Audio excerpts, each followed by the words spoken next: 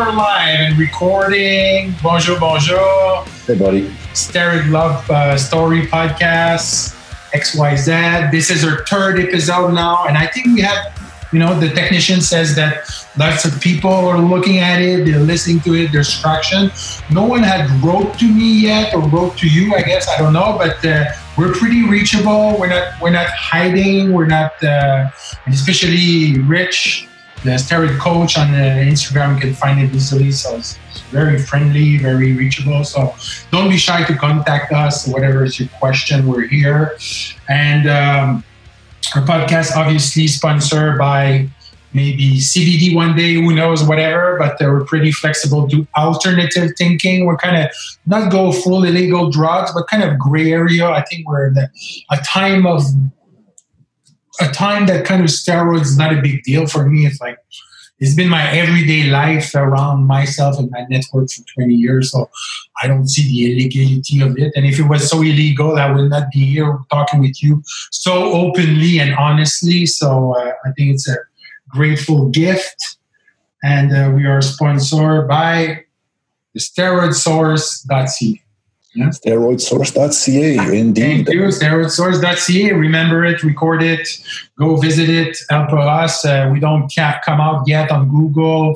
We kind of come out on the DuckDuckGo. I don't know what. We have two key phrases right now that are picking up the site, which is faster than I anticipated because SEOs, anybody out there who knows SEOs knows it's a total.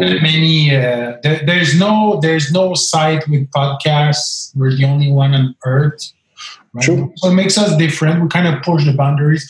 I don't know if it's going to create war in the industry. I know that the virtual world is very tough and rough, but at the same time, we've been here for 20 years. We're not going anywhere. It's like I'll stop when I die. I don't know anything else, bro. It's all I know is steroids. I mean, I can develop philosophy, theology, and play my holistic practitioner with alternative medicine, but at the root core of my heart it's steroids. There's nothing else. I love it, man. I mean, I'm not using it for a few years, but it's been a very important time of my life. How about you? Well, people always say, you can start over a new career at any phase in your life. But, a guy like myself, exactly, it's pretty much along the lines. I mean, what the hell else am I going to do? I don't have a resume. I don't exist pretty much anywhere. So if I were to get a job anywhere, it would have to be an inside contact. It could maybe be security where, I'm hired on the spot. Don't ask me to bring a resume. It'd be that or work in a supplement store like I did, for a long time. That's more of an improv pay. But the stores in Quebec, though, they're really nice now. Like the stores around here, they're not like places I've worked at before. And I think they sell a lot. They must make a lot of commission. But I don't think I'd be employable very well. I'm too used to my own schedule and just. But I think you can.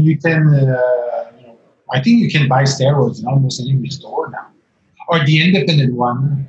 That's what I heard. I said it's so not much profit to sell protein that if you don't sell steroids in your store, you will close anyway. That's what I. Yeah, of course. It's very low market and kind of hidden stuff. Yeah, we had pro hormones back in the day, and we used to sell those for $150 each, like for a bottle. That's what's pay rent, And those pro hormones were fun, bro. They work. They definitely.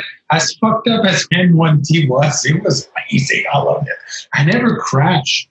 I never, me.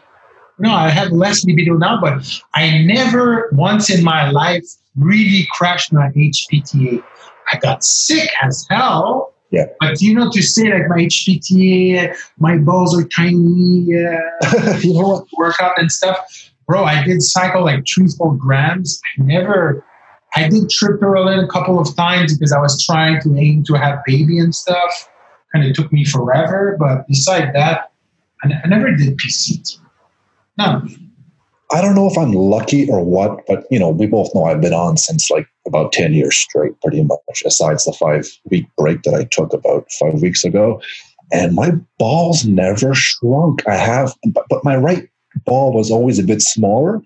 And I've asked a few girls to like feel them and tell me, like, listen, how is this compared to normal? And they didn't really have much to say in terms of shock, like them be, oh, they're small, that's weird. I don't think they care, bro. I mean, as long as you can fuck, make them come, I think that's... I don't know. Me, some guys, they go like, oh, my ballers are tiny because I used testosterone. It made me, it affect my self-esteem. It's like, it's like maybe the size of your cock, or the width of it, or whatever, that I could understand, but no one's going to go start, it's like, but when you go to fertility center, they really touch your balls. They put gloves and they touch it, see if there's but of course they're full size.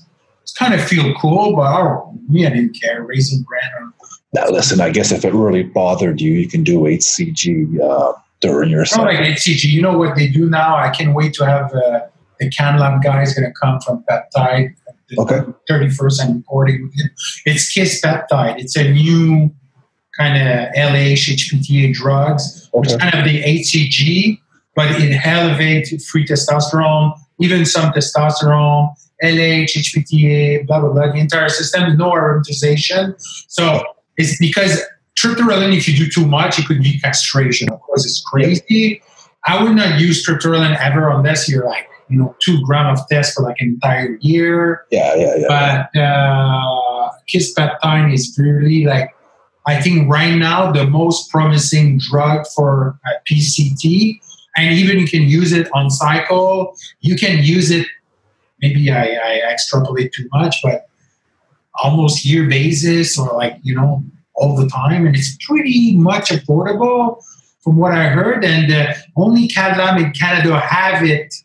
Or if there's a distributor, only 2-3 in the world. It's very, very, very new. So I'm going to order it, try it, and let you know how it went. And if CanLab send me extra sample, which kind of promise, I'll send it to you, and then we can do I don't know. I think that most pharmaceutical company within a year or 3 right now will be in the US. There will be this kind of ending monopolization of China as we know it.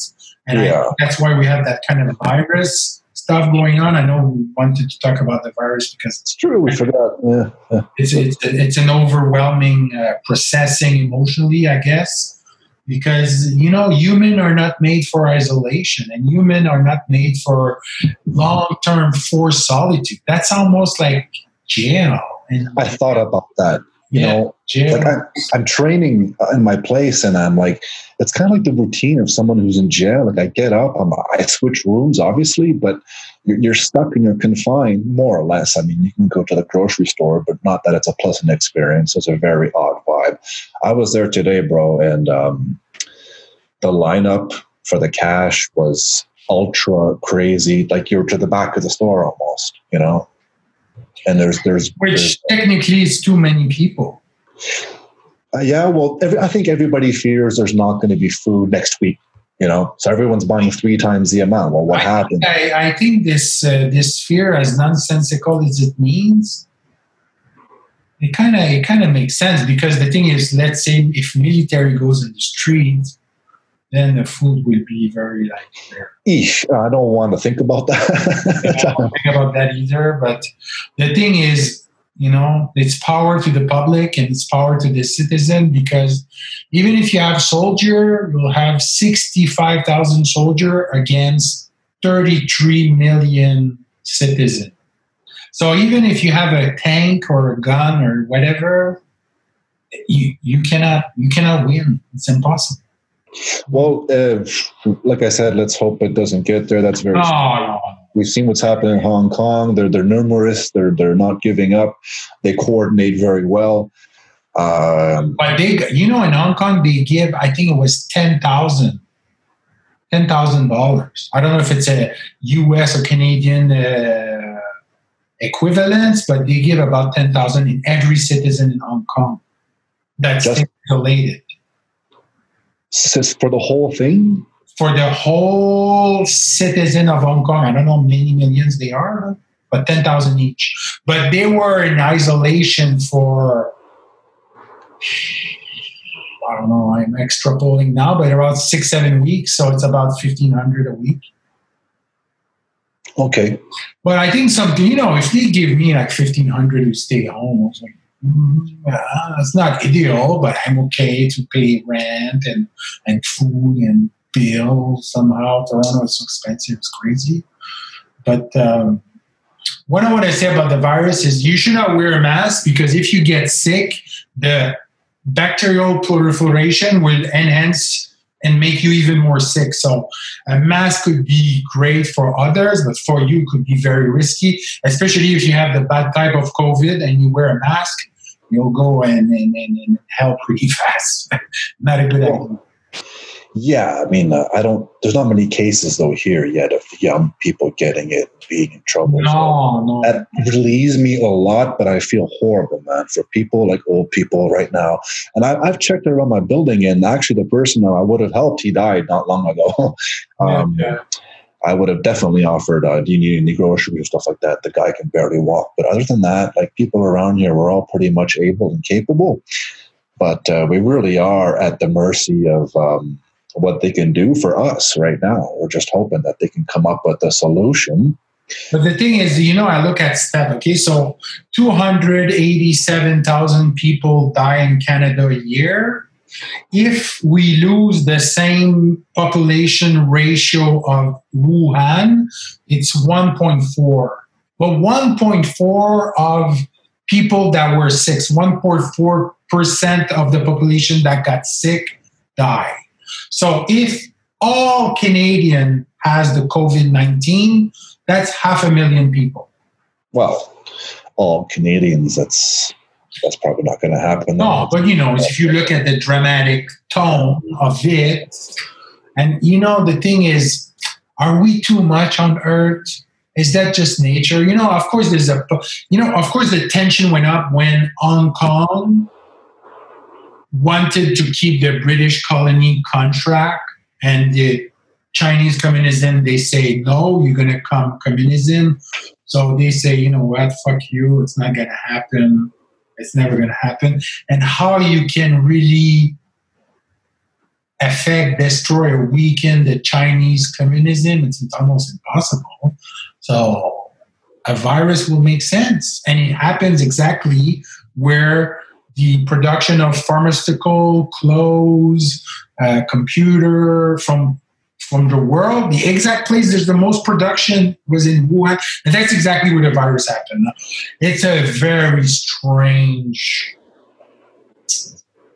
it's a very why it was not somewhere else in China with, the amount of population it has. Why it was there? That's kind of almost bizarre. Oh, speaking of overpopulation, You're too far, bro. Okay, I just put the laptop over me. That probably cut it off. Is the world overpopulated, you ask? I'd have to say yes and no, because in certain areas, obviously, there's just too many fucking people. Like look at China, and look at the apartments. You've probably seen the videos on YouTube and how they live, and it's not even real apartments. I mean, they're sleeping almost next to their toilet. Humans aren't meant to live like that. Even the way they live before the lockdown is not a fucking way to live.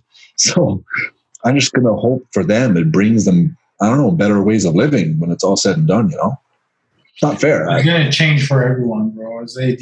I think let's say the economy as we know it will change. The internal relationship will change. The politics will change. Artificial intelligence might take over more. It's already getting kind of scary, man. You seen those robots on YouTube? They can play guitar and everything, man. It's really crazy. Yeah, it is crazy. It depends on which end it is, But there you go. So that was our virus section. So let's go back to the roots of the following of the last show. So last show, what we did is we talk about most oral, steroids oral, the most well-known, really. Not too exotic, but the most common one, because we cater to the bro-logic people of our industry, and we're not doctors. So, and now I wanted to talk about mixing oral all together type cycle. Because some people, they're kind of against injection. And I think injection is actually a good way to bypass like the stomach microbiome and the biochemistry of the stomach and maybe the hepatic function of the liver and stuff. So injection has some kind of a beneficial in terms of health, even though it could be unethical, to pierce your fascia and that kind of, it could have a symbol of pain or whatever. But for me, as a bodybuilder, I didn't have any problem with injection. I almost did injection every day for many, many years. And what I'll say is, after a few years, you almost absent-minded, and you do it too quick, too fast. You kind of rush things, and I thought that was a bit dumb, especially with Trent. Trent has to be slow pace in your legs. You come 1 minute, you go slow. There's no lung contraction. That was okay and stuff. So anyhow, we'll talk nowadays to only oral cycle, which is not the best, but it still work, I usually find the person who's going to be most prone to that is someone who's never ever done steroids before, who doesn't know anything about them. You're going to tell them introduction. Yeah. Like, listen, to my first cycle, I never really counted this, but it was like 4 D-ball, 5 milligrams each a day for like 3 weeks or something like that. Like, but I really felt bad, like I was cheating. I didn't take a needle to make me feel bad. I just always swore I would never do it. But I guess I got to a point where being natural was just so expensive and just not seeing changes. And I remember that working very fast. I mean, geez, I was doing pull-ups and I was adding weight, and I was a bit stronger on every exercise and a bit more reps off just that. So, and it's fast acting, beginners, they want their shit quick, So, like when it comes to plasma testosterone and when it comes to injection, it could take 5, 6, even 7 weeks, depends what kind of ester you're using. But it's true that, either a front load or oral could almost work right away, especially for an experienced bodybuilder. They would have that kind of a chemical responsiveness almost immediately. And it's like, and me, I remember at the end, you could give me Winstrol, D-ball, Anavar, and I could almost say, okay, this is what I took. This is how much I took. I knew exactly the feeling of what difference. It was like, there is this kind of cognitive awareness. Yep. Oh, yeah, definitely. They all put my appetite to shits now, so I don't even dare try anything but T-ball. Oral is made for younger, there you go. Invincible, someone that doesn't drink, someone that doesn't party, someone that doesn't take GHB and stuff. Mixing all that's pretty stupid, even though I did it. But I don't advise anyone to do that crap. But what I did like, and I still sometimes do it, but I mean, as an advisor, is I advise people to do a cycle of Win D-ball, Turinabol, or Win D-ball, Anavar, or Turinabol, VAR, Proviron, and that kind of a tree.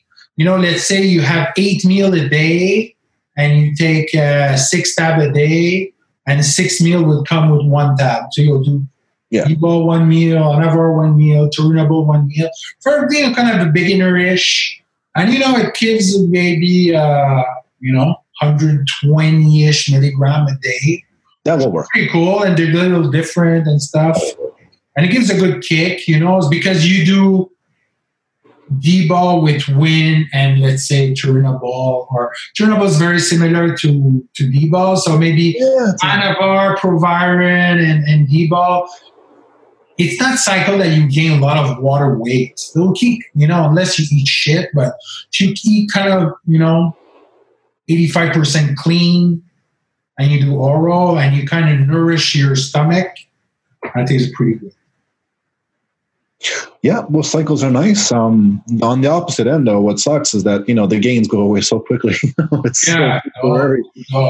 That's why normally we combine them. That's why it's like almost like once you advance and once you have decent mass gain, it's almost like oral are always working, but it's kind of a contest drugs look. It's like how I can look that crispness, that look, that detail, that deep assertion look, hardness and stuff.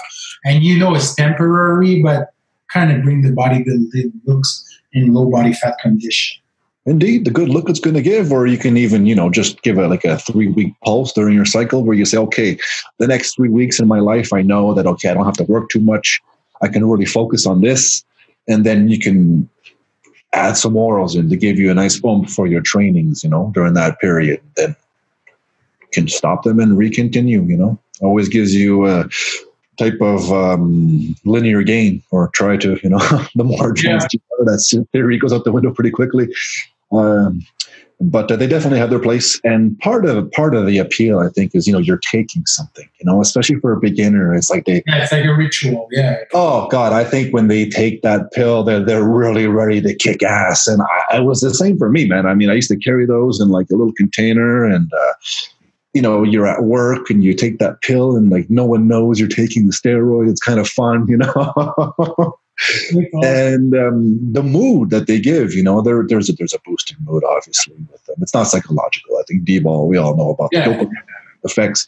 Winstrol just makes me feel like total garbage, man. That's really Winstrol is the harshest one, and I find that people that abuse a lot of Winstrol in their later career, they kind of joint pain, and it's like, oh yeah, you were lean for a long time, but using Winstrol, and now your joints are crap. Was it worth it? I don't think so. So, D-ball over time, your hematocrit goes too high, and you have to stop. So, the D-ball tell you, okay, this is enough. Anavar, Turinabol is very soft. I would say I could use this my entire life, would be fine. But Anavar eventually kind of could disturb the stomach. Yeah. But, if you do, this is what I was doing. It's a bit old school, logic, whatever. I was doing fiber. I was taking pills and I was chewing them, and maybe not sublingual, but I did chew it. And I was taking with olive oil, which is not really good. Kind of a protective, in the stomach. And it was more soothing with pre and probiotic or inulin. Okay, yeah, that I would do. Starch and stuff. So there's kind of a, you can't. Probiotic are pretty expensive, but you have multi-strain. You might. They were, man. There's some kind of pseudoscience behind it, but less talked about though. No, remember there was a hot topic for a long time, and I was buying those little cups at the pharmacy in the fridge there. The BioK. Yeah. Oh man, per month. How much was that per month? Like $50 or something? Yeah, that was it's not cheap, man. not cheap. But let's say if it's not really my style, but let's say I'm a little bit melancholy, I'm a bit sad and stuff. Yeah, I don't like 5-HTP, so probiotic. There's a mood enhancer, but it could be all placebo and crap, whatever. But yeah, those are the type of oral cycle I like for men. For girls would be Winstrol 20 days, Arimidex every other day, maybe 500 micrograms. Depends what kind of skin thickness she got. I like LGD, the SARMs. I find it has some very crispness to it. Primo Tab's hard to find. It's not in the catalog, but anyhow, some people have it. And Proviron around 10 milligram. That'll be a great, very kind of figure-ish cycle. See, she's small, then I will pop some kind of growth hormone. She can afford it. I was going to say, you got to have GH in there, yeah. Yeah. Especially for girls. And the thing is, what's great is if the girls get pharmaceutical GH, of course, it will cost her much, but because she doesn't need that much units, it kind of get into a very affordable. Well, yeah, I was about to say, everything else they're using is so cheap anyways. Their whole it lasts forever. So it frees up. There is this girl, I give her, she was CrossFit, and she was, first with CrossFit, most CrossFits are sanctioned, so they're tests, so she had to stop Primobolan. Are they? 5 days before. They're tested. Those girls don't look drug-free at all to me, man. But the thing is, if you play wisely with half-life, short life, and you play within realm. So if the girl, she does like, I don't know, 20 milligram probe 3 weeks out of the test, I really doubt it would be. I'm surprised to see the amount of muscle and abs on these girls who, on average, I think have more muscle mass than your average gym rat these days. I'm talking guys, at the high level CrossFit and everything that they do. Never thought we'd be talking about CrossFit on the show, but you got to pay respect to them for what they can do. I watched the World Championships, the CrossFit Reebok Championships, and the whole contest is hours and hours and hours of walking on your hands. Then they got to carry shit. Then they got to climb over stuff. Like they deserve there's a $250,000 cash prize for first prize on that. Yeah, it's popular, man. But their body must, wow, man, seriously. I'm surprised it's lasted this long because we used to all say, oh, these idiots, look at the pull-ups they're doing. But maybe we were wrong on that because they seem to be lasting, But I think that what I understood, I talked to a few like CrossFit people, and it's more like they're not like bodybuilding where we kind of execute with neural connection and mind-muscle connection. They're more into trends. They're not really into their body. What I mean is they're kind of outside, and it's more you do, and it's just like it's more like a flow. It's more like a rhythm, and you have to be at maybe 60-65% for a very long time. It's not like bodybuilder that will give you, I kill off my set, I go to failure, beyond pain, blah, blah, blah. If you work with too much intensity, precision, mind-muscle connection, and radical investment, like a bodybuilder, CrossFit will not last. Well, that's what I understand is that how do they do it? They're making me feel like a pussy in a sense because, I'll do, to me, 8 sets is a lot for biceps or triceps or whatever body part. 8 sets. You're kind of an hyper responder too. So you kind of. I don't know, man. It took me a long time. Like sometimes I wonder, how did I not give up? Because despite being a lot stronger than everybody else, I mean, some people saw, but for some people, unless you're once you start testosterone, that's going to sound crazy, but it's like almost like a symbolic sacred contract for life. Well, if you inject testosterone in your body, the fact that the ratio that you'll be on testosterone for the rest of your life is pretty high. So if someone is a beginner and you say, you're going to use testosterone, are you aware that you could be on it for your entire life? Consider it seriously. I mean, I have nothing against. I love it. I did it. Maybe I'll do ART next year, whatever. But it's a pretty serious decision. At least it's not a decision like thyroid function. Someone that doesn't do his blood test, doesn't look at TSH and T3, T4. What's the other one? Reverse thyroid function. What is it? Don't know. I don't remember. But the kids start too late now, and they don't have enough. I don't want to rant on this too long, but if you don't have a good, decent base or something like that, you're never going to be able to feel good training natural again because you never got the vibe going in the first place. So you don't even know what it is. All you ever knew was this incredible, let's just admit it, the pump is much easier to get when you're. You have to consider that we're in a generation that now most people are magnesium deficient. Most people have sleep deficient. They're really, it's like badly. Blast. There's like almost like I will not say universal, but there's kind of a lower testosterone when the kid is young, is like 19, 20. He looks at his libido and he looks at his stamina and willpower. It's like, do I miss some kind of testosterone? And then when he does testosterone, there's this kind of inhibition, there's expression. He has more like, he tune into his corporate power. He wants to accomplish stuff. So maybe it was. I consider myself, if I look back before I did testosterone, I think my testosterone was low. I was low. I don't think I had low test because I was able Not you, but me. Yeah, I was able to do very good lifts, natural. But then again, my gym environment, man, like these were all guys who were benching 3-4 plates and for reps, squatting 3-4-5 plates for reps, which meant that at the age of 18, yeah, I was squatting 3.5 plates for decent reps and deadlifting probably close to 4, because when you got into the gym, I was the youngest guy there too. Like, you just felt that, I got to do this too.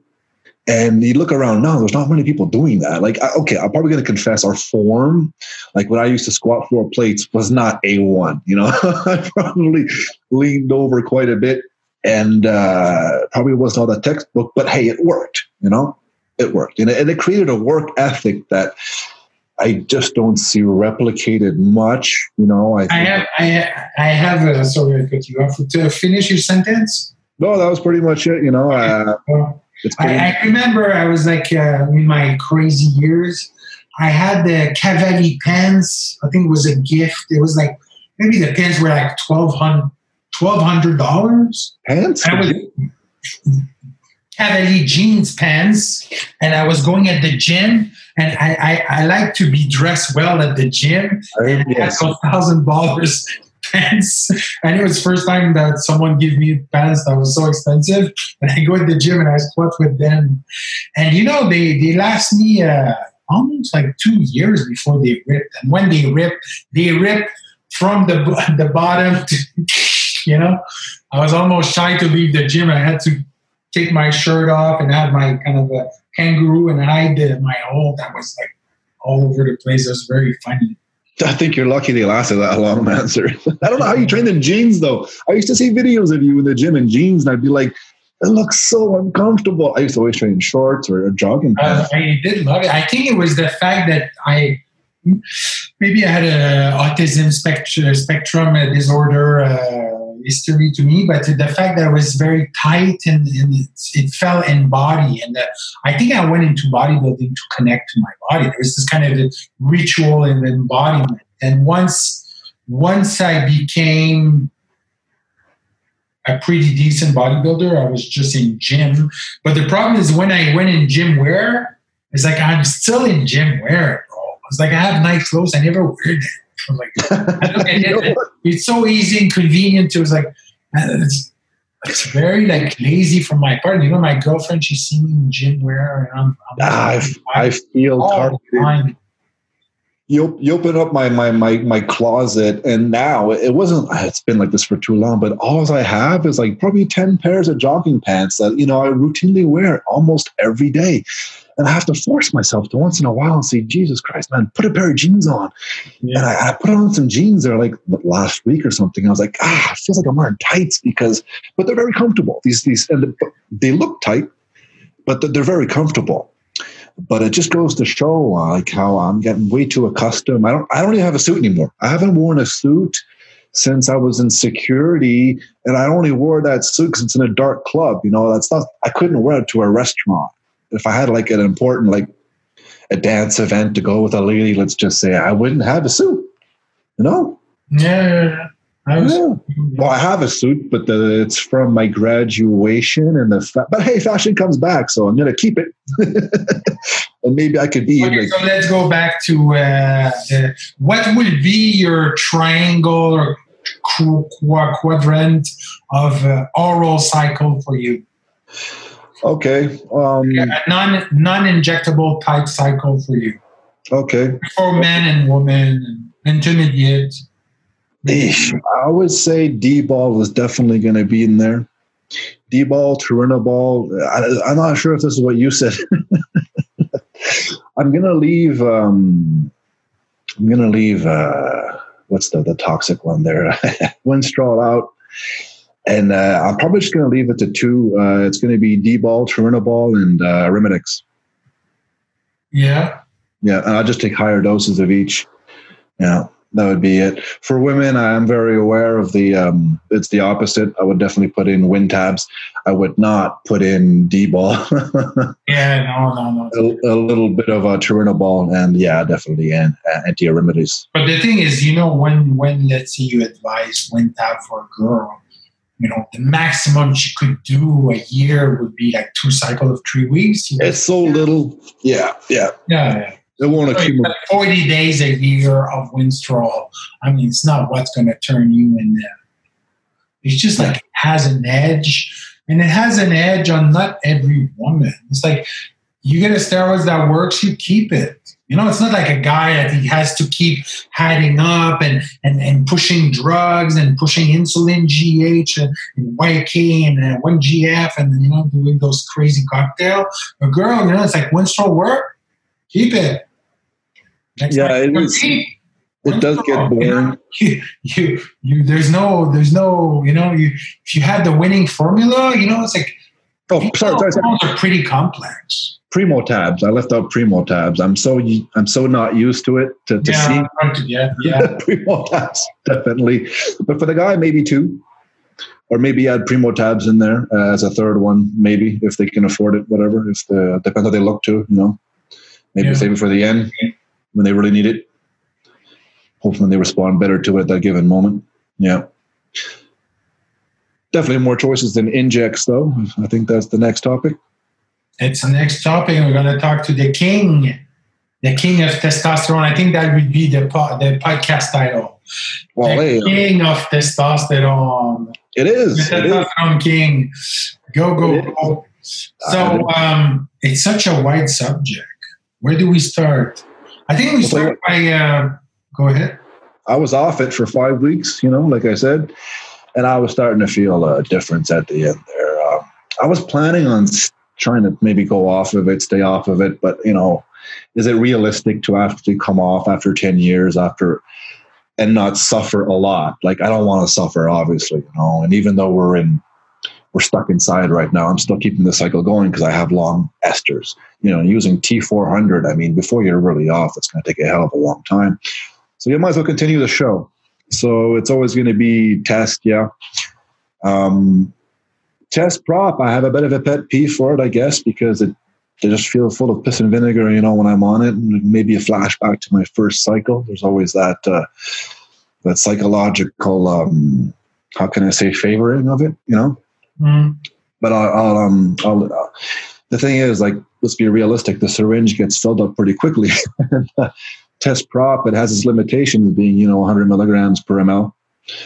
So I would just use it into a blast. When I, like my example earlier, let's just say I know the next 4 weeks I've been training for the previous weeks at a certain level where I'm saving it for the blast, and I'll add it to it.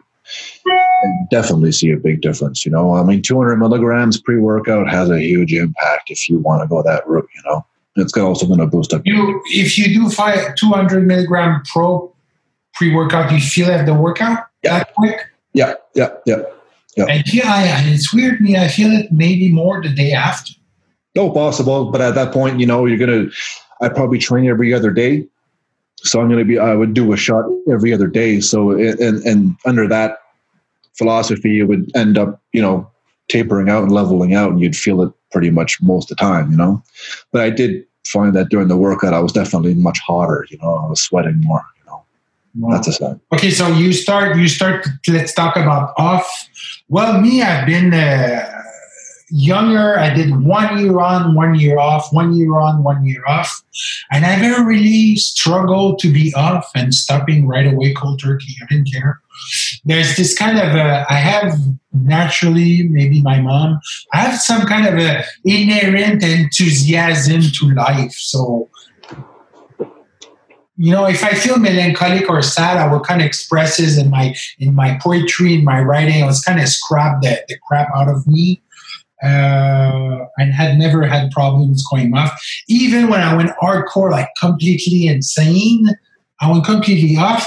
And it was almost like a relief. When you abuse, I hit my threshold. I hit the threshold that it was like, okay, now my health is in danger. I don't feel good and I'm done. And it was almost like a relief.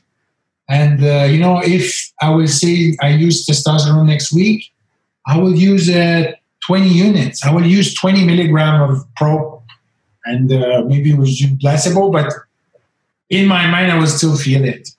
Every day? Yeah, maybe if I feel hardcore, but that would be the most highest I could go. But I never had a problem.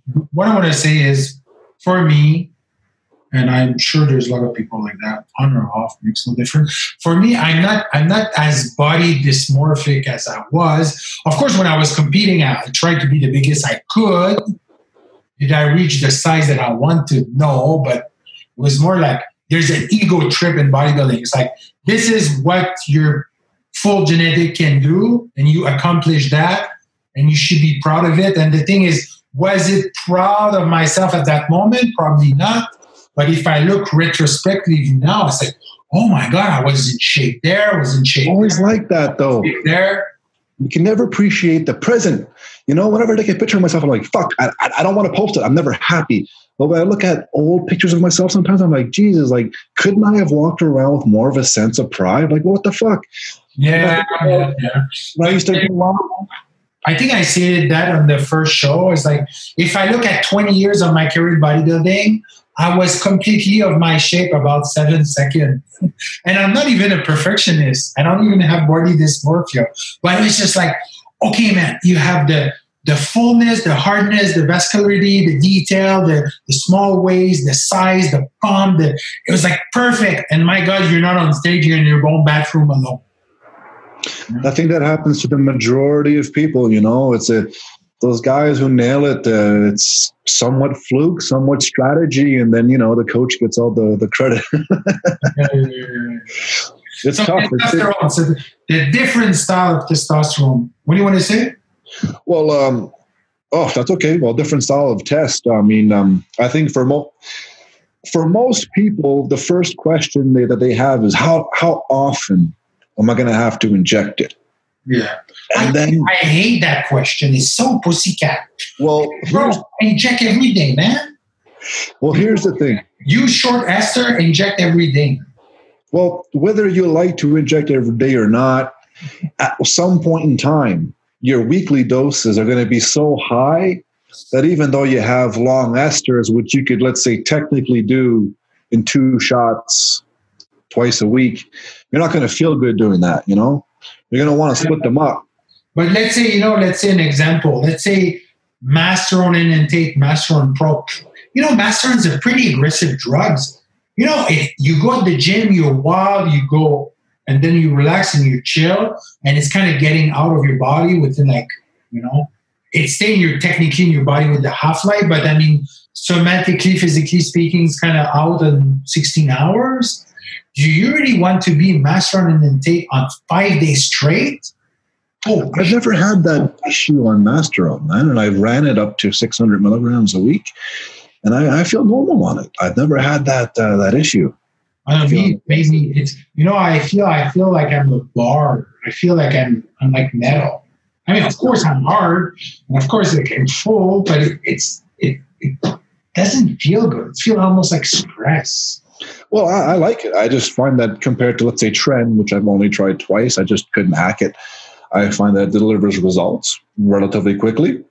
And I just found that it was a nice choice because mentally, you know, you didn't have that, the rage and the darkness that Tren brings, and all the other issues of being too hot and not sleeping properly. And the only time you feel good is when you train.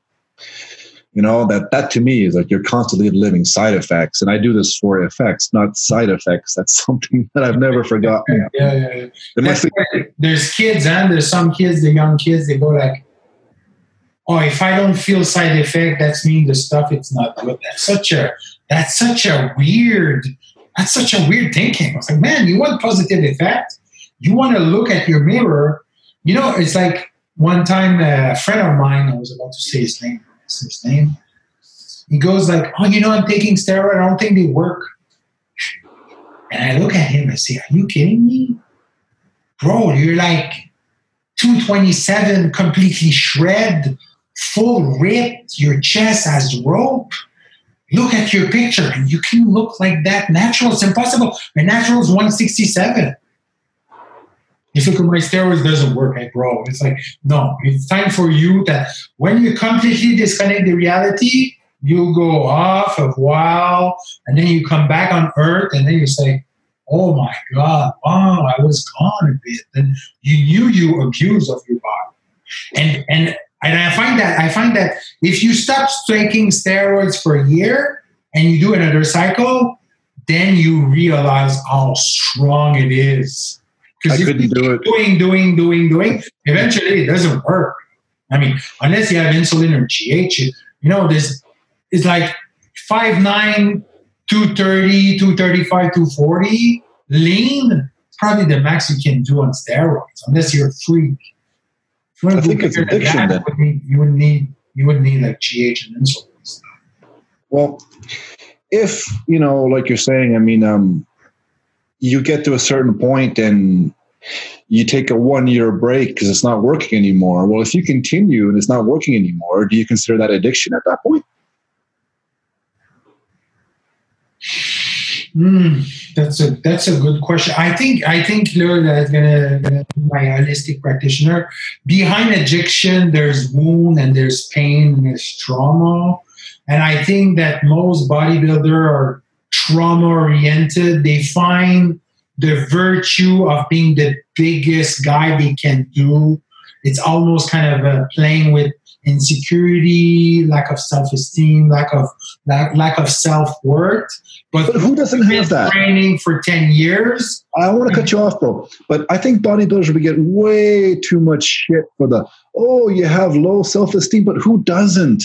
It's not just bodybuilders. So it's just normal to want to change your body because is it normal to like your body as it is? For me, it's just that can never happen, that type of acceptance, I always wanted to be the opposite of what I am.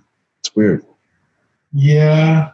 I don't know. I think there's a time and age, like when I look at, let's say I look at Instagram and I look at a beautiful man that has a beautiful shape and abs and stuff. And I look at him and I say, I'm happy for him. But I said, I done it too. I mean, I almost walk in tank top in winter showing my body. But here's the thing. Those are Instagram pics. How many people in the actual gym do you see that are 60% range of these pictures? Yes, I see a lot in the world, that really stands out. Like, wow, the wow factor.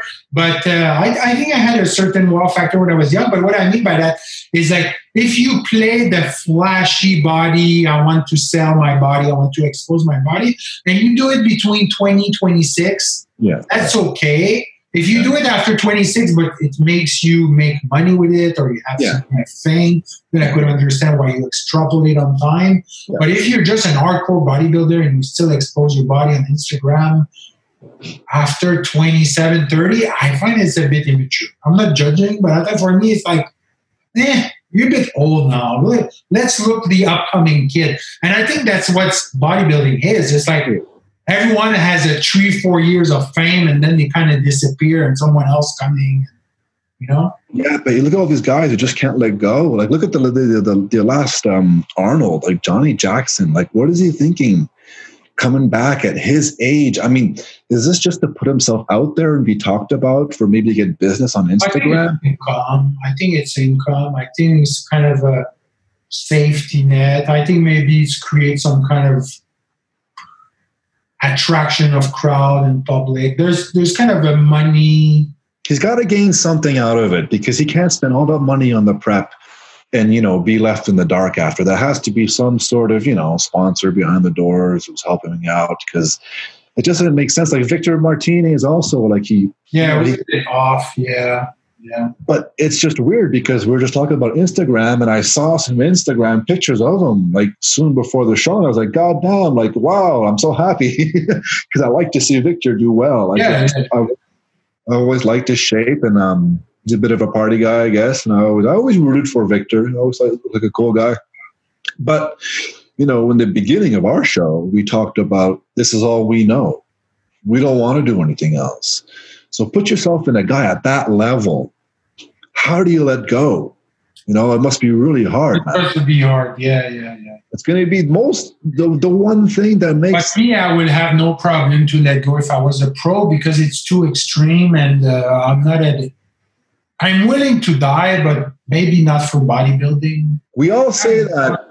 I say that now, but I remember at 30, I would do anything to be the biggest guy, even if it makes my life at risk. I didn't give a fuck. Yeah, you took it far. But we all say that. I'm willing to die until something actually happens, until that one day our knee hits the floor and we're like, that time I took Caber Empty Stomach. It wasn't Caber, it was the product there that we had, the Pergomax. I took that Empty Stomach, and I'm always giving people shit for not reading instructions. And here I am, super empty stomach. You take the one drug that you're supposed to take with food, after food. I thought I was going to fucking die, man. And I called somebody not far from me. I said, get over here right now. I said, something's going to happen. Both my arms were numb, shaking. Part of my head. That was a Caber form. It was made by Innovagen. Yes, I didn't want to say the name, but it was Pergomax, and that's the last time I ever take a substitute. No, that's strong too, man. I didn't know you were taking it because I would not touch it because it kind of bring your blood pressure a bit high, and if you're not a young invincible, just shit. Well, hey, at least I have user feedback. I can warn people about. But I wonder how it would have been if I would have taken it with food the way I should have. And I was very empty stomach. I was like, oh, it's going to work faster. I don't know what I was thinking. When I Googled it and found out, I was like, how long is the half-life of that? Do you know? Pergomax? I don't know. But what I read on Pergomax was that production was... Pergolid something. It said Pergomax on the thing. But but it's Pergolid, the name. But I Googled it, and that stuff was taken off the market, man. I don't know what the fucking Innovagen is doing selling that stuff because...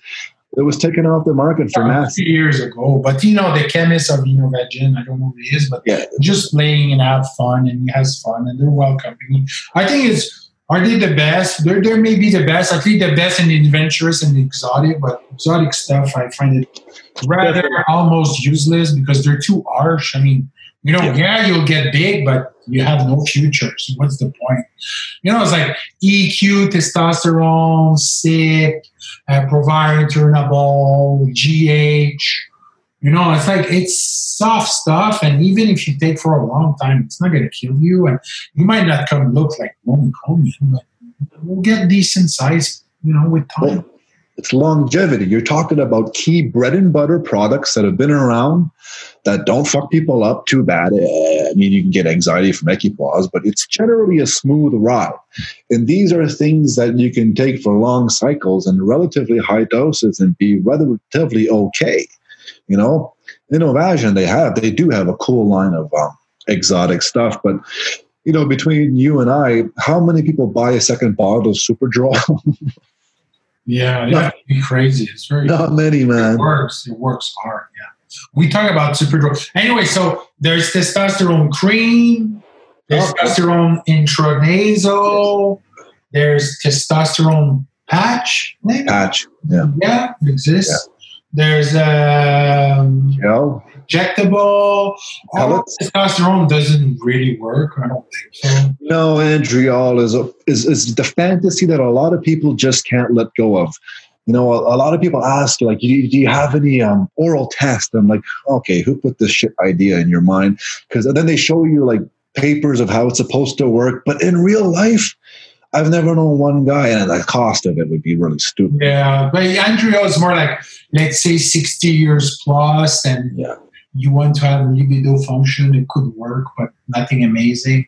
Anyway, so then there's test acetate. I've never used it or ever seen it. Yeah, but this acetate is just very similar at the Olympics. It's a sport specific, and it's made to cheat it. It has no credential to bodybuilding. For me, I don't believe in it.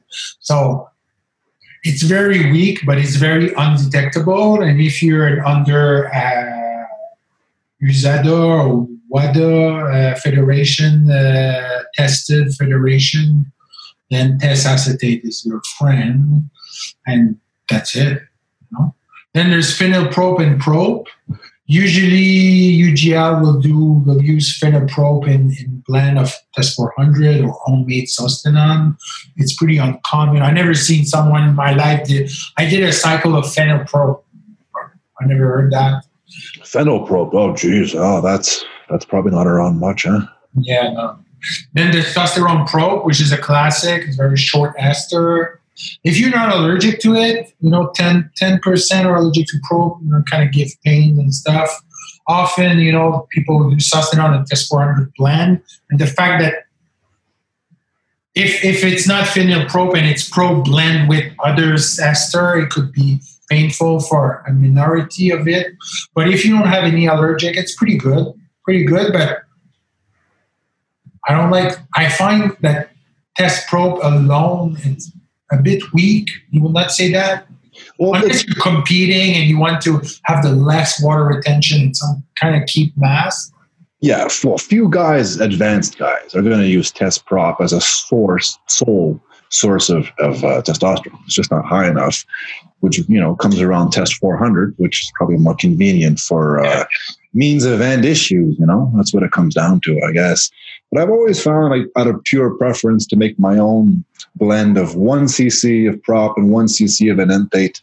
I really like that combination for some reason, Maybe it's a good combination. It kind of looked like the test 400. There you go. So it's really cutting. It's being kind of picky, but test 400 if you want to make it in one shot. Very good blend. And hey, we give you on steroid.ca right now. If you buy 10 bottles, you can get it for $40. So, can you really go wrong with that? I mean, we're all squeezing for money right now with the situation, but who can't afford $40 a bottle? Get together with a buddy, you get 5 bottles each, boom, there you go. You have yourself a cycle for $200, Yeah. And it works. How about Testosterone? Testosterone is a great one. I mean, Testosterone is more like a 35 plus kind of thing. And test cypionate for me, maybe I'm old school. It's 40 years old plus, kind of ART-ish type cycle. So let's say you do probe to play either conservator or as a beginner or at 6 weeks out of a contest. And then test 400 would be 20 to 27 years old that wants to go all in and, 1 gram, 2, 3, whatever. And testosterone would be softer, 27, 32, 33-ish. And then you end up with cypionate because it's, cleaner on the liver function somehow, I guess. And then you could 50 use androgel.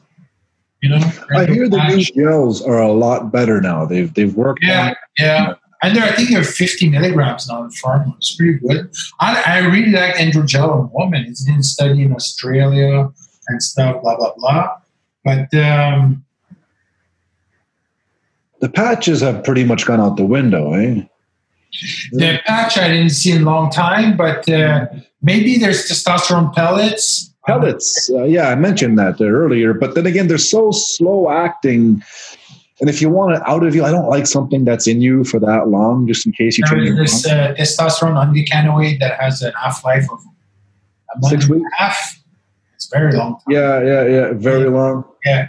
But there's decanoate, isocapriate, and those are kind of almost like 3-4 weeks kind of time life. Yeah. But what I want to say is I really, really love the intranasal testosterone. I thought that was amazing.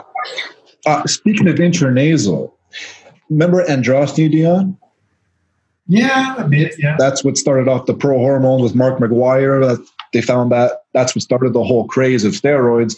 Well, Dan Duchesne said that the Germans back in the 1950 Olympics or some shit like that, they had an androstenedione nasal spray, which made you volcanic eruption during the vent, and it would clear right out by the time you would test.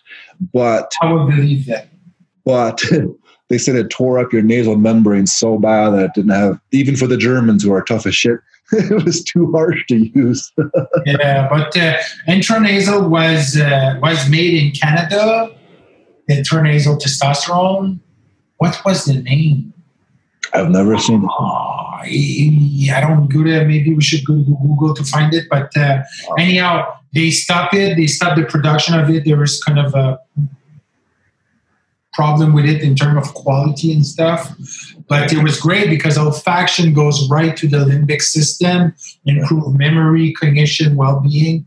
I don't think intranasal testosterone really affects testosterone in the bloodstream that much, but in terms of well-being and on girls, it was completely awesome. And,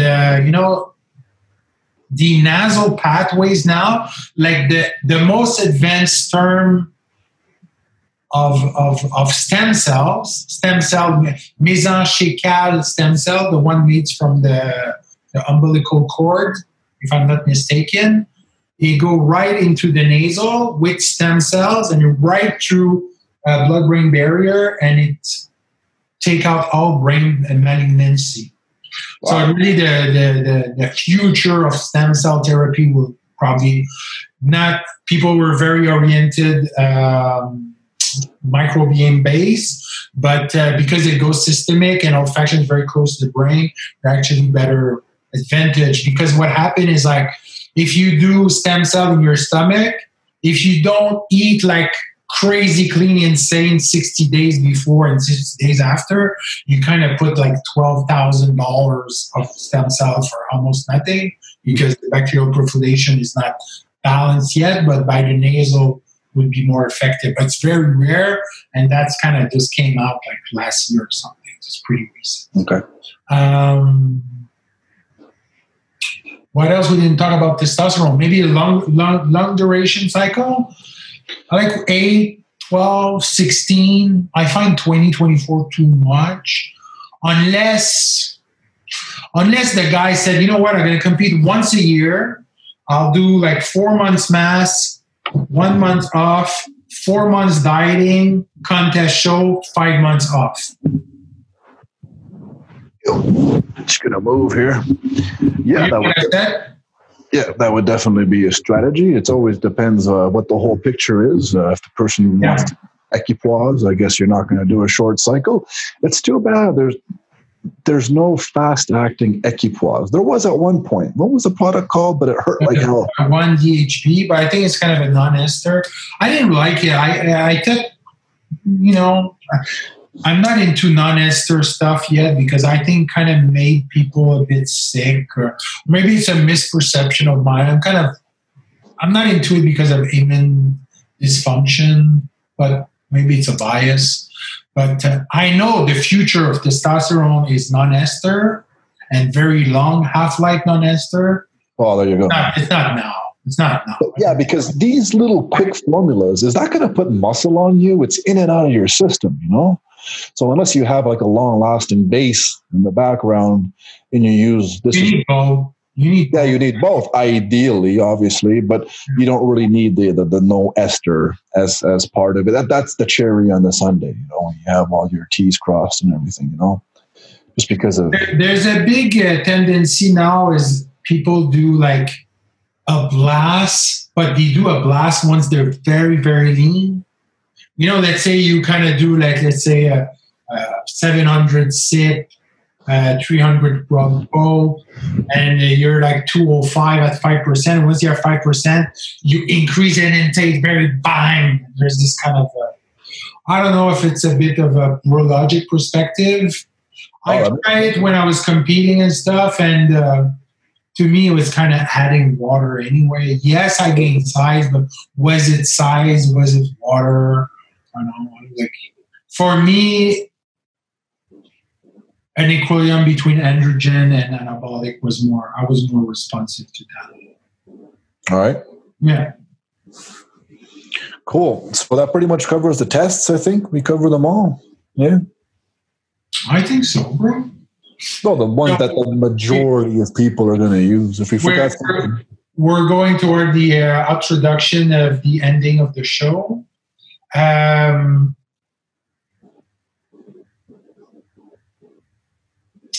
It's to me,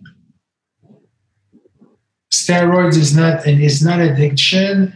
It's a way. It's a smart way to be smart in some kind of nourishing empowerment. It's more like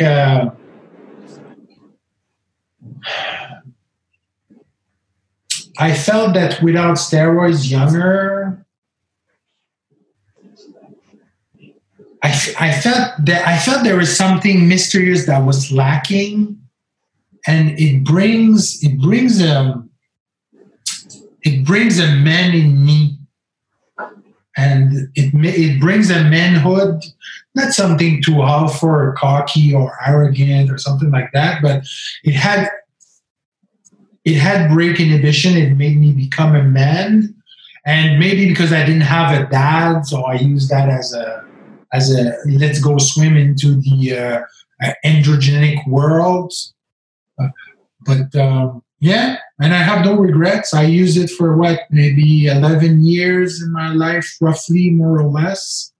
And I will not change anything. I don't know if using more than 3 grams a week of blend, is it worth it or not? At that point, you kind of disconnect from it. I have no regret, but I should have done it a bit younger. Music took a long time in my life. So, yeah. How about you? What's your retrospective regarding to steroids use? Yeah, I've often thought about that because I was always so determined, to be a natural, and it was a big decision for me. I kind of somewhat regret. It's weird to say this because I waited so long to have started younger, when I was the type of person who would wake up in the middle of the night for a meal or shake, stuff like that. And I was insanely paranoid about macros. But even though I was overly obsessive with all of that, that creates a different type of animal than the person who's not. The person with beliefs that you really adhere to and live by, it makes you an everyday monk in a sense, and you just never break from that routine. The person who's like, oh, this doesn't matter, that doesn't matter, I just don't find that the level of what they bring as a finished product is anywhere near impressive as somebody who's really set in his ways, and, he lives every day as Groundhog Day, And I often wonder, what more could I have accomplished if I had started earlier? Because I definitely lived the lifestyle for many, many, many years before I started. And, you can't undo it. What's done is done. But I never competed. So for me, I don't think it would have had that much of a factor in the end. I just would have walked around younger with more muscle, I guess. But I guess it would have enticed me more to maybe try it out, but I just never saw myself as good enough. I always see, my calves are just too small. My waist naturally is too big. And when I diet down, my arms don't look that big anymore. So I can't stand seeing myself like that. So I could never bring it that far, So to me, it was never a tool to compete. It was always just to try to be the best I could be in everyday life, I guess. Just to be the biggest gym rat, I guess. It's greed, But I should have tried it before all the injuries happened too, Like now I'm using them with restriction, I'm not going to bench 3 plates again. I'm not going to squat 4 plates again, So they're kind of, I wouldn't say a waste, but they give me a huge edge, obviously, in aesthetics. And in the end, we all want to look good. We all want to look good naked. So why would I restrict the use now, even though I don't get maximal use in some ways? Because I don't, eat 7 times a day anymore. I eat 5 days now. But I think for somebody who's figured out the routine and has it down, nailed down, I guess after 2 to 5 years would be a good time to start. But I waited 15 years after I started to pretty much try it. And at the same time, I discovered clubs, and that really limited a lot of the end size that I would gain. But then again, I'm not somebody who can eat the massive carbs to get that size on a day-to-day basis, especially now. At one point, yes, and I was natural back then. I still can't believe it. Like I was doing 800 grams of carbs natural, and I did well with that. But when I started gear, I just, because I was partying, my stomach just couldn't take that food anymore, So it kind of had me the same size as natural, but looking way better, with the shirt off, because I was 220-ish natural. I got the 230 natural, but it wasn't pretty, Yeah. So what I could say about what you just said is the importance of discipline. It's almost me. I indulge steroids to find bodybuilding into my. It's like I had to put myself in a situation that you have no choice to discipline to happen, and you had focus and discipline for a long time, so you transition very well. But me, I needed, because I was a rebel and I was anti-authority. And with steroids, I say, okay, I have to be responsible of my body 24/7. I have to eat at 3, at 6. And so that was the advantage of. And why did I compete? I compete because, I don't know, somehow there is something curious about dabbling with pharmaceutical stuff, saying how much I can push my body. There is this kind of a curious gym rat, chem guru in my head. And I don't know, it was a fun, and of course I explore other drugs too, but I really had fun with use and steroids abuse. And for me, it was just an adventure. And, I'm grateful for my health. And even though I did a lot of stupid stuff, I'm fairly recovered from it. So I don't think that someone that will use, steroids for 10 years and then you hang up, it'll be fine to me. If you're a tough guy, I'm not saying, if you do a 6-week cycle or a 6-month cycle and you stop and then you get depressed and you don't want to go gym and you don't like the gym anymore, it's like, it just means it's not made for you. That's all. Well, that's what the majority of people fall under, though, unfortunately, because when they started it, they didn't have the information and the plan set down. Like sometimes, listen, nobody knows everything, but sometimes the questions I get from people who are like into a cycle, I'm like, geez, did you read the FAQ for beginners? I mean, you should know this, and you shouldn't rely on other people to have to feed you this question. Although part of me is always honored when someone trusts my opinion, But when I learned that the guy's only been having, let's say, 3 meals a day, he's on a cycle, and I tell him, well, did you know that, and they didn't know that. I was like, well, geez, it's just, there's a pyramid of importance, and some people don't seem to value that as much. For me, I don't really care 3 or 6 meal or even low carb or high carb or mid fat or no fat. I don't care. It's like, bring me results. Bring me result that the weight, the picture, the size, the impression, your strength, bring me algorithm result. And if it works, good for you, man. Some people don't need to eat much and gain a lot of size. Someone like Paul Dillon, example. Yeah, they're lucky people. And guess what? They make the worst advisors because they don't know anything. Like anything they do fucking works good. No. The worst coach you can get. Maybe it's too much, but someone has too much of a gifted genetics. There you go. You better get not a shitty coach, but a coach that has struggled with his genetic and really explored the academia of learning about hormones. You might get more of it. There's advantage of being a pro. It's more like, I want to be with someone that has an umbrella of reputation, and I'm acknowledging I'm looking up to him and I'm representing him, and that could be a good ways if it's that kind of orientation you want. But that wasn't my style. But the beginner won't see it that way. He wants the biggest motherfucker in the gym to be his advisor because he just sees the results. Meanwhile, it might be the guy who's sitting in the corner who doesn't look all that impressive, who has all the tricks up his sleeve, It's funny how later on we realize that, like look at Chris Aceto and all these guys, that doesn't look that impressive, but I don't want to say, whenever I talk about Chris Aceto, I criticize him for always saying that, Something related people. We're here to love everyone. What I want to say is before we end, I don't want to talk about that, but that was fun. I went to the gym with friends and I played a personal trainer, even though I'm not a personal trainer. And they choose to do a shoulder exercise.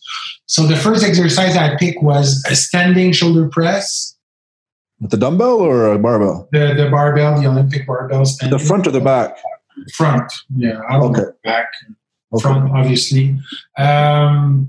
And because you're using all motor unit and it's standing, so there's kind of that gravitational. It's very like demanding and it's very straining exercise. And it's a good startup. You warm up well, and then boom, boom, boom. And then I went with the dumbbell, and I don't know what's the name of it, but when you take the dumbbell in front of you and you put like almost like when you go like this, your hair, you put it in the air. It's like that'd be a front raise. A front raise, but with the dumbbell for shoulder. So you go with the plates, you hold the plates, and you go very far back and high. So you really use like the complete rhomboids of your back. Okay. And it's almost like a mobility drill. You like the mobility drills, huh? Yeah. That's because I lack of mobility too, so that's why I kind of go. It's fucking hard to do, though. They look easy, but they're fucking hard to do. They're hard, and then we did the side raise extension, but we did very, very like, your thumbs is over the dumbbell, and you do almost like straight full extension back. So it kind of put your joint in a weaker position because you're very far. There's this kind of a torque, gravitational weight onto it. It's a good stimuli. And then what they did next, it was the rear delts. It was rear delt, but we did rear delt with arms T-bar row. Like Russian. You're standing and you press. You press from let's say you have your hands near the chest, and you hold the bar and you go right up and you push. Well, isn't that for chest? Huh? Isn't that for chest? Not really, because I feel it in my shoulder because it's such a complex movement. Because you're holding the Olympic bar with only one hand, and the other part of the bar is on the floor, and you press up. So it's kind of almost like a part of lifting. But because you did standing, you did the plate elevation, then you did isolation, and then you go to that exercise. It's really deep. You kind of have that kind of depth palm that almost hurt.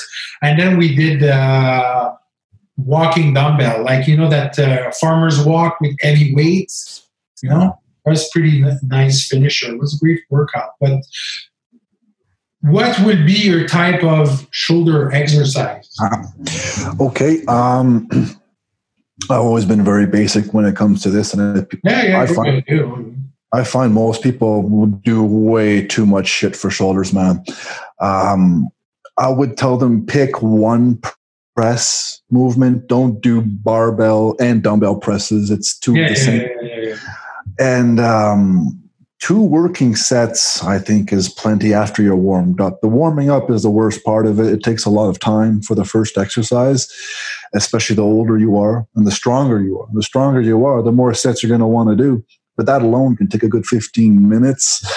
Okay, so it would be 2 sets of dumbbell presses. I like dumbbells a lot better, although I don't do them anymore because of my forearm. I do a machine. And then it would be that long 45-degree bench where you can do incline dumbbells press. I lied sideways on it. I do like a side lateral. Yeah, those are hard. Yeah. For the side delts. And then I would finish off with seated lateral dumbbell raises to the side, man. That's it. Not until recently have I begun doing front raises. I think for the majority, people like to do that exercise because they're right in front of the fucking mirror and they got all the attention. But the majority of people, do you need that extra front dead stimulation from all the fucking bench pressing that you do? No. I do them now because I don't do any more presses because I do my shoulders on the same day as chest. And with my weaknesses now, with just doing presses is just kind of, how can I say, hopeless. So I do all the variations of the dumbbell raises, which includes a front raise. I don't do any rear delts because I find that they get plenty of work in back and no one's ever criticized. Oh, really? I love it. Especially when you have real delt injection. You write steroids and you real delt and you do real delt. Oh, it's awesome. Tell you what, if I had postural problems, I would definitely do it. But this comes down to injuries again. And the last person who worked on me doing massages, I told her, I said, I can't do rear delts. If I ever do rear delts, there's stuff back there that jams up. Then they start, tinkering around on me. Then they're like, yeah, that's stuck. That's kind of stuck. Yeah, so, adherence. Yeah. Sorry? You can do gua sha, adherence of the fascia. Oh, I don't know. All I can say is that I've done a lot of treatments, and I've kind of, for now, at the end of the line, because, you do one treatment, then you do another and another, then you know it, you have $1,000 spent. Yeah, but it's maintaining. It's like maintenance. When you train for a long time, or when you train at big size, someone like Jay Cutler, Yeah. Oh, well, listen. He had so many type of massage, just to carrying his body. But now what I know is mostly, the elite, huge bodybuilder, they use Trentol. Which kind of bring blood into peripheral nerve, and it's a good drugs that enhance vasodilatation at every level. A bit like caffeine or garlic, but it's a drug. So it made extreme off season or extreme low body composition pretty. But speaking of massage, Cutler was talking about recently on a podcast that I looked at. He did, I think he was getting how many hours per week? Dude, it was like 8 hours massage per week during his. Yeah, I believe it. Yeah, and because he's so big too. It's like professional massage, just massaging his arms like 2 hours, then the legs another 2 hours, the other legs 2 hours or 8. Oh, yeah. So, but hey, listen, I mean, massage therapy, I think most of us, like me, are going to be stupid. They're going to wait till they get hurt before they even consider it because, hey, it's a waste of money if you don't need it, But when you get massage therapy done and you go to the gym and you just feel your muscle training, you're like, wow, it's contracting so much better. But back to the rear delts, I mean, I've tried a lot of variation of different exercises. In the end, the thing, the only con of massage is often because people push very hard and kind of trigger that will kind of fire the sympathetic level. And personally, I didn't really feel it, but it makes sense scientifically. There is those kind of the massage. It was like a machine that gives punch, and the punch has no sense of rhythm. It's kind of inconsistent and always changing. And because the muscle, the actin, myosin, could not anticipate the movement or the rhythm that was coming, it was completely relaxing. So it's almost like the brain receiving a muscle sensory information of confusion, and because of that, it was relaxing. And scientifically based, it's a very hard counter argument to say it wasn't right. To me, it sounds right. I tried it. I didn't feel that much difference, but I thought that was less time demanding to do an entire body with that technique. Is it like a massage gun you're talking? Yeah, kind of. It looks like but the thing is, it gives hits, but it has no rhythm. It's based for confusion. So it's a specific machine. Oh, it sounds like a TENS. It sounds like a TENS machine with the electric shocks. No. It's like an impact. It's like punching someone, but with different type of rhythm, so the muscle compacts. Oh, that sounds interesting. Yeah. Okay, brother. I think we did well. We did well. Thanks for your entire honesty. It's always fun, and we'll do one very soon anyway. Especially if we're locked in house, isolated. What else are we gonna do, man? There's nothing to lose, bro. We might face the apocalypse of the world. Perhaps next time. I know we want to talk about more drugs, but you know what? I have a newfound respect, and I never thought I would say this, for elastic bands, bro. Listen, man. Is it good? It's good. I trained arms 4 days ago or something, and I was beat the fuck up, man, hard the next day and the next day. And all I did, well, I have a 20, 30, 40 pound, but I did a lot of press downs. You just put the bands over a door. You just grab each side and you do neutral, supinated, pronated. You pretty much hit all heads, but there's no tension on the negative. So I was telling myself, this ain't worth shit. I'm not going to be sore. Fuck it. So I was doing sets where I was really holding the contracting position, and I would go down slowly to feel it as much as possible. But holy crap, that came to sting me in the ass. And day before yesterday, I did quads at home and back with And man, I hate doing unilateral leg exercises because it's harder, obviously. But my legs are fucking torched, bro. I did quads for an hour straight here, doing walking lunges and split squats with just that stuff. And the home trainings are not as bad as most people. I think if you put in an honest effort, you're going to be able to maintain your mass. Willpower and stamina, yeah. Well, I'm not going to say you're going to make gains off of this, but and it's probably new stimulus, you know. I would not do any cycle if you do home training. Come on. If let's say you're on 1 gram of test and they say we're going to lock you down in your own apartment for like fucking 6 weeks, and if you get out, you'll get arrested by a soldier. I was like, no, I'm not taking steroids. And, you know, well, if you're on a cycle, why would you stop, though? It's going to take you 6 weeks just to be natural again. So by the time you're natural, the gyms are going to be open. I would still stop anyway. I would not stop exercise. I would not take steroids while you're in isolation. Well, I stopped them 5 weeks ago, and I just started back 5 weeks now. So, you know, going off now just doesn't make sense in a sense, you know, because I've got my gains back. And it only took literally a week. I trained every body part once after 5 weeks of no gym and no gear, and pretty much everything looked the way it did before. I was kind of surprised. I was expecting it to be longer. But previous breaks I took, you know, 5 weeks is pretty long. But a 3-month break does take a long time after if you start back up. I would never do that again. I don't know how willingly, you know, you could do that. Me back in the days took me 5-6 weeks. Anyway, bro, I gotta go. I gotta go eat because it's very late now. I'm getting hungry. I'm having a baby. My baby, man, 6:30 a.m. It's tough shape. It's jumping everywhere. Yeah. Well, thank you, my friend. Bye, buddy. See you soon. Yeah, talk to you soon. Eric, coach. Thank you. Excellent. Thanks, brother.